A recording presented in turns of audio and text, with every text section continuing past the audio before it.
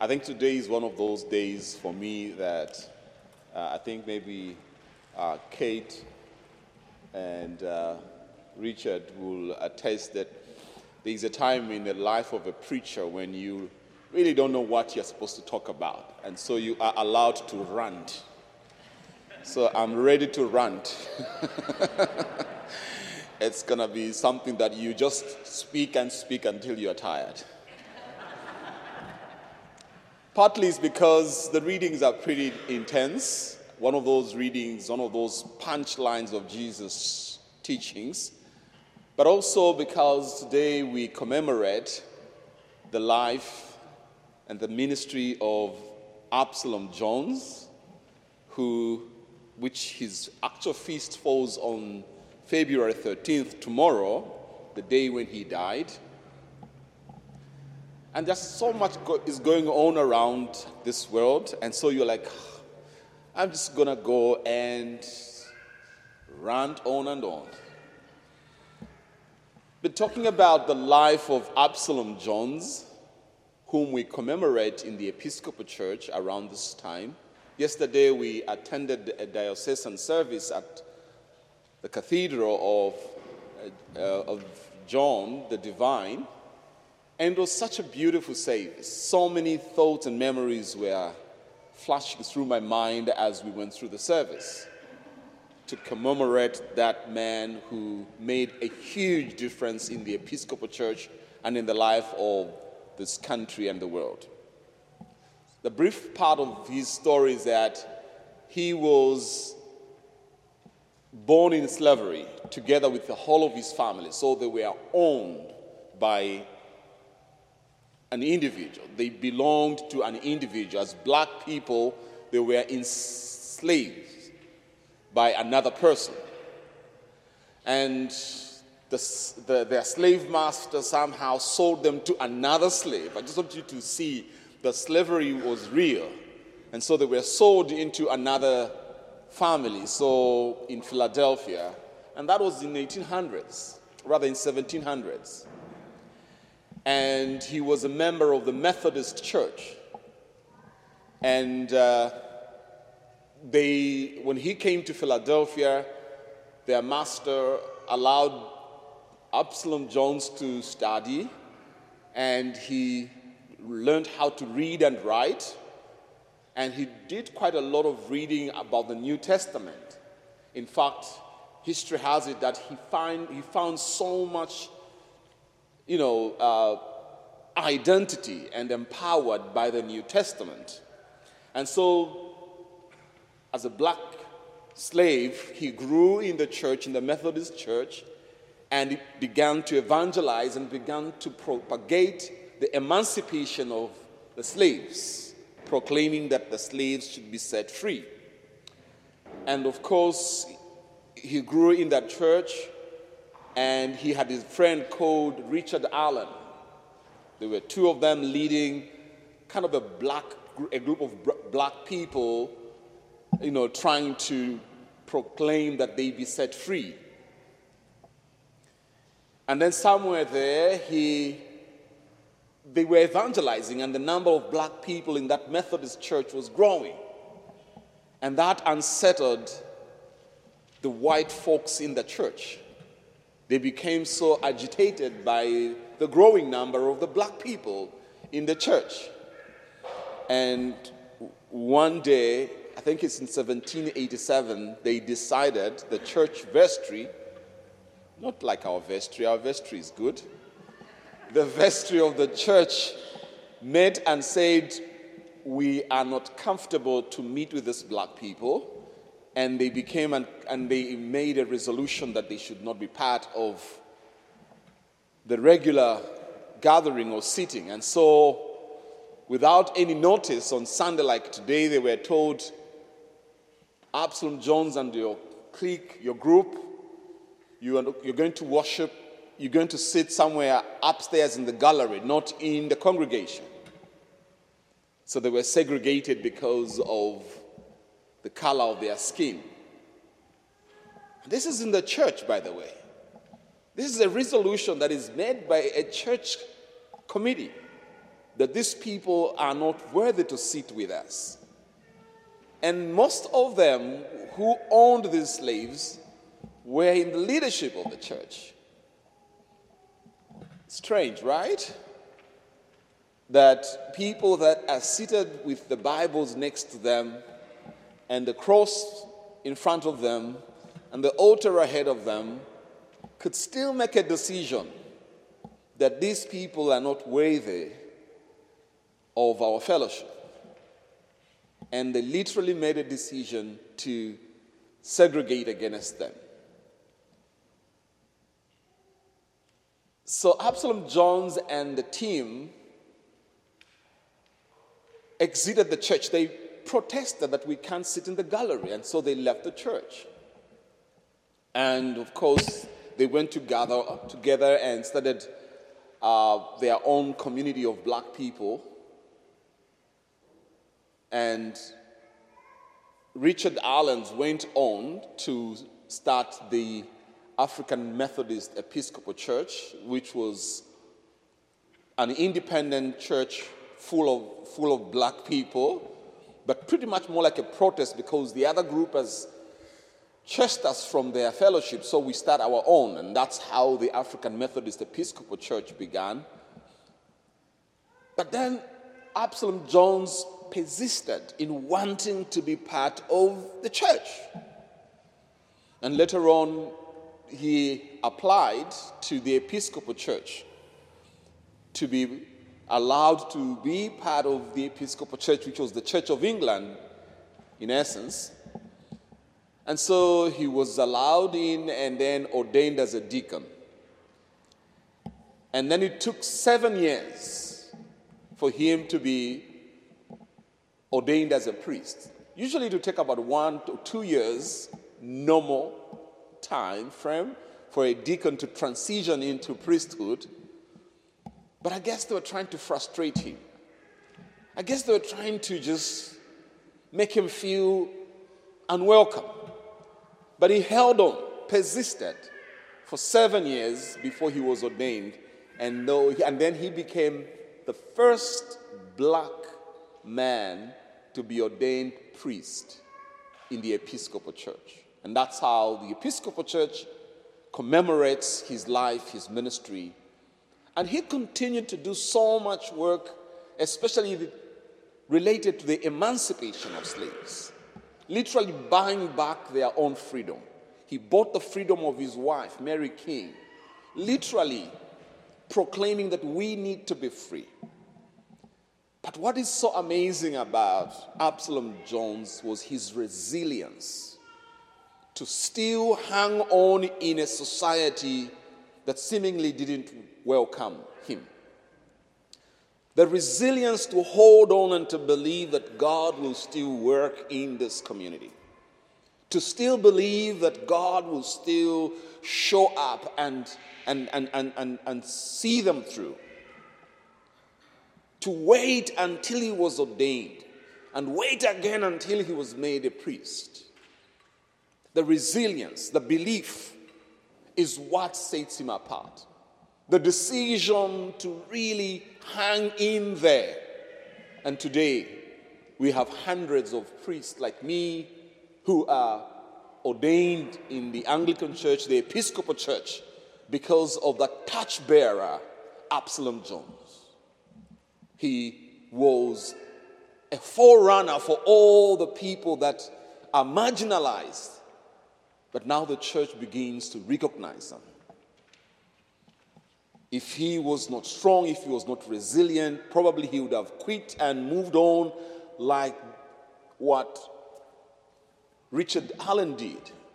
But he insisted, I'm going to push, I'm going to speak it, I'm going to say it, I'm going to sing it until they recognize the dignity of all human beings regardless of their skin color.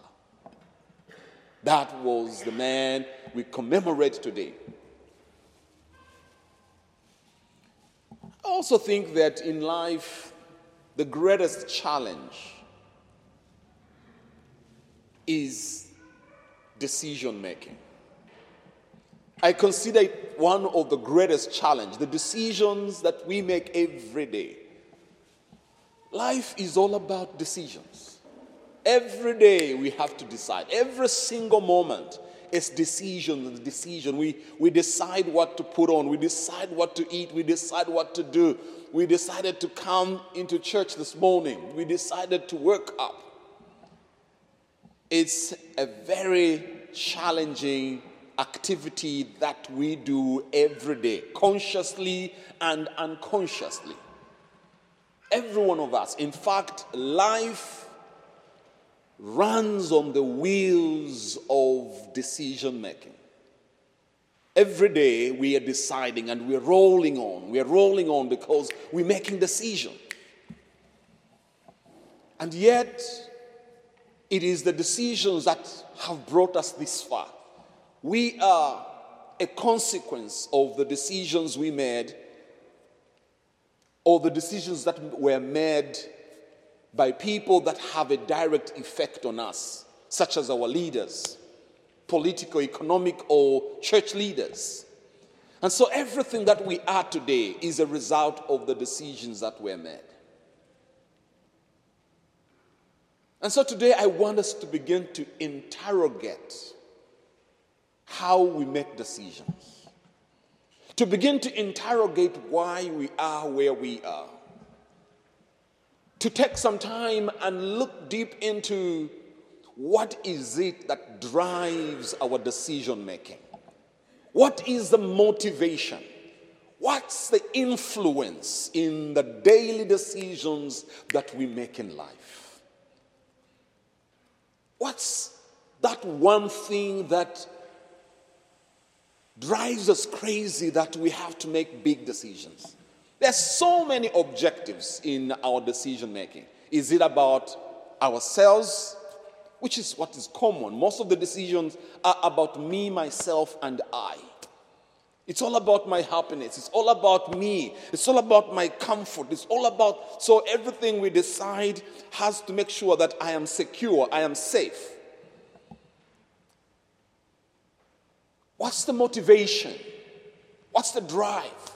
What's one thing that really makes you get up and walk into church or walk to work? Is it just the outside, the people around you?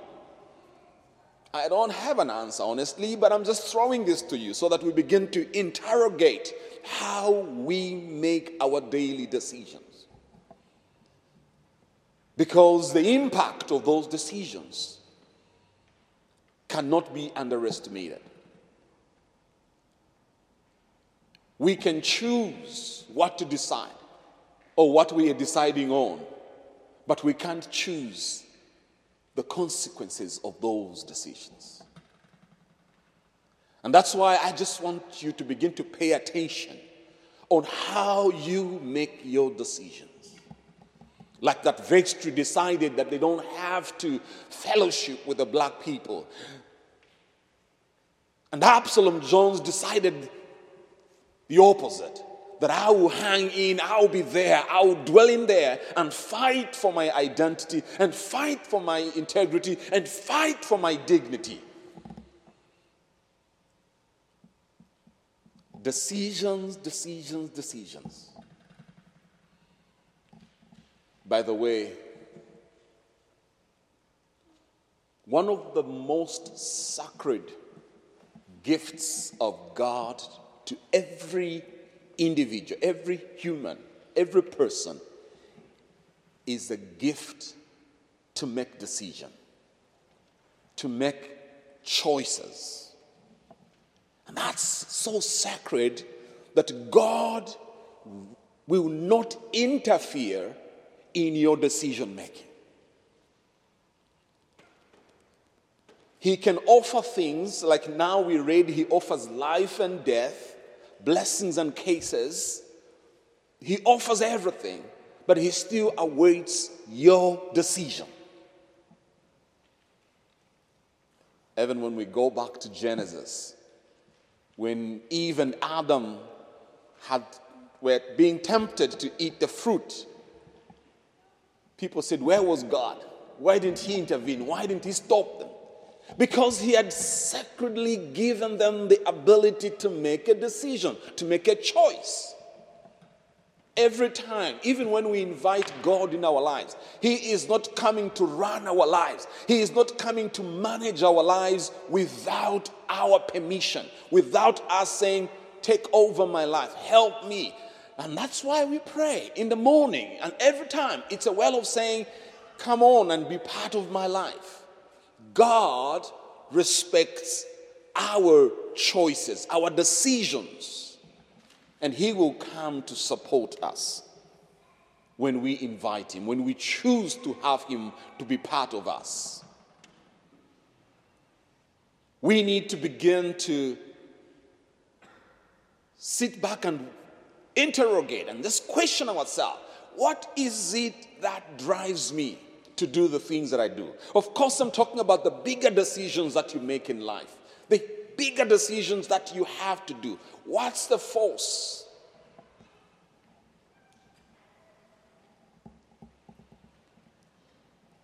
In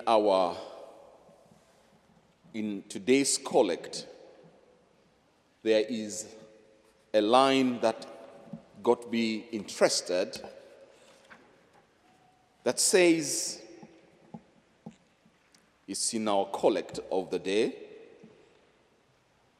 in our weakness, we can do nothing good without you. Give us the help of your grace, that in keeping your commandments, we may please you in will and deed. I think as people of faith, we must come to a point where we make our decision clear based on the desire to please God. I would call it the decision that gives birth to every decision. It's the decision, the choice to please God. A choice to please him because he is our maker. The choice to make because even though we have got a free will, we are answerable to him. We must declare every day of our lives that I want to please you in all my life. And that decision alone has got power to help in the way you decide every day. Because if you want to please God, then you won't hurt another person. If you want to please God, then you won't be hating, you won't be trying to destroy another person. If you want to please God, you will want to love the people that God loves. You can't. The preacher yesterday told us that we need to begin to interrogate these claims we make in Christian, like, I love you. You can't be saying, I love God, and then go in a vestry meeting and then do the very opposite of your proclamation. You can say, oh, I serve God, I love being in church, I love communion, I love our hymns, and yet you are harboring hurt against another. You can say, I love God, and yet you do the very opposite. We must choose to please him. And it is that choice that helps us to love what God loves. It is that choice that helps us to do what God would have done to another. We begin, you see, sometimes it's weird to think that we can make choices that only please us. You see, decisions are very, very, very critical. I said at 7:45 that there is even a lot of commercial benefits because of decision. People have formed companies which we call insurance companies. Insurance basically is to say, we know that you don't know what might come of your decision. But in case your decision turns out bad, we'll be there to help you. So basically, the insurance companies are there to take care of your decisions. That you decided to build a house, and then they say, yeah, it's a good house, but can you please insure it so that in case it breaks down, we will be there to compensate you and to help you rebuild your house. But then the question is, who is the insurance of your decision? Who will be there when your decision fails you? Who will support you when your decision don't work out? And that's where God comes in. God is a good insurance of the decisions of those who choose to please him. What comes to my mind is the story of the Hebrew boys, Shadrach, Meshach, and Abednego, and Daniel. When they decided to please God, those decisions led them into the fiery furnace of fire and into the den of lions. But because their decisions was to please God, God became their insurance in the den of lions, in the fiery furnace. You know, when you live to please God and that decision ends you into trouble, God will be there to safeguard you because you are trying to love, you are trying to be kind, you are trying to be generous, you are trying to please God. God will defend such decisions. And that's why we are not worried. Because even if our decisions lead into death like it did for Jesus, there was a third day when God, who was instructing Jesus to die for us, he was there for him. He brought him back to life. So if you say, I want to please God, it's like buying your insurance. So that when things don't work out, you say, you know, you were there when I started this. When things don't work out, you can say, God, I at least I asked you to be part of this journey. And God will always stand with us, like he was with Absalom Jones. At the end of the day, Absalom Jones was not just a victor, but he managed to bring consciousness into those who make decisions. The church ended up opening up and ordaining him up, and then the rest of us are following because he made a decision. People made decisions to make black slaves. We need to make those decisions against, to reverse the decisions made. We need decisions that are against that. Beloved, this world will change when we begin to make our decisions to the glory of God for the sake of the one who created us. It is decisions. Look at how countries are destroyed. Ukraine is being destroyed by decisions. We cannot underestimate the power of decisions of those who have direct effect on our lives. All I am simply saying is that this body, this community is here to please God. And whatever pleases God, we will go for it. Whatever pleases God, we choose to go with it. Because then we have God with us in our daily decisions. The question is, who influences your choices? Who is the force behind those daily decisions that you make? Amen.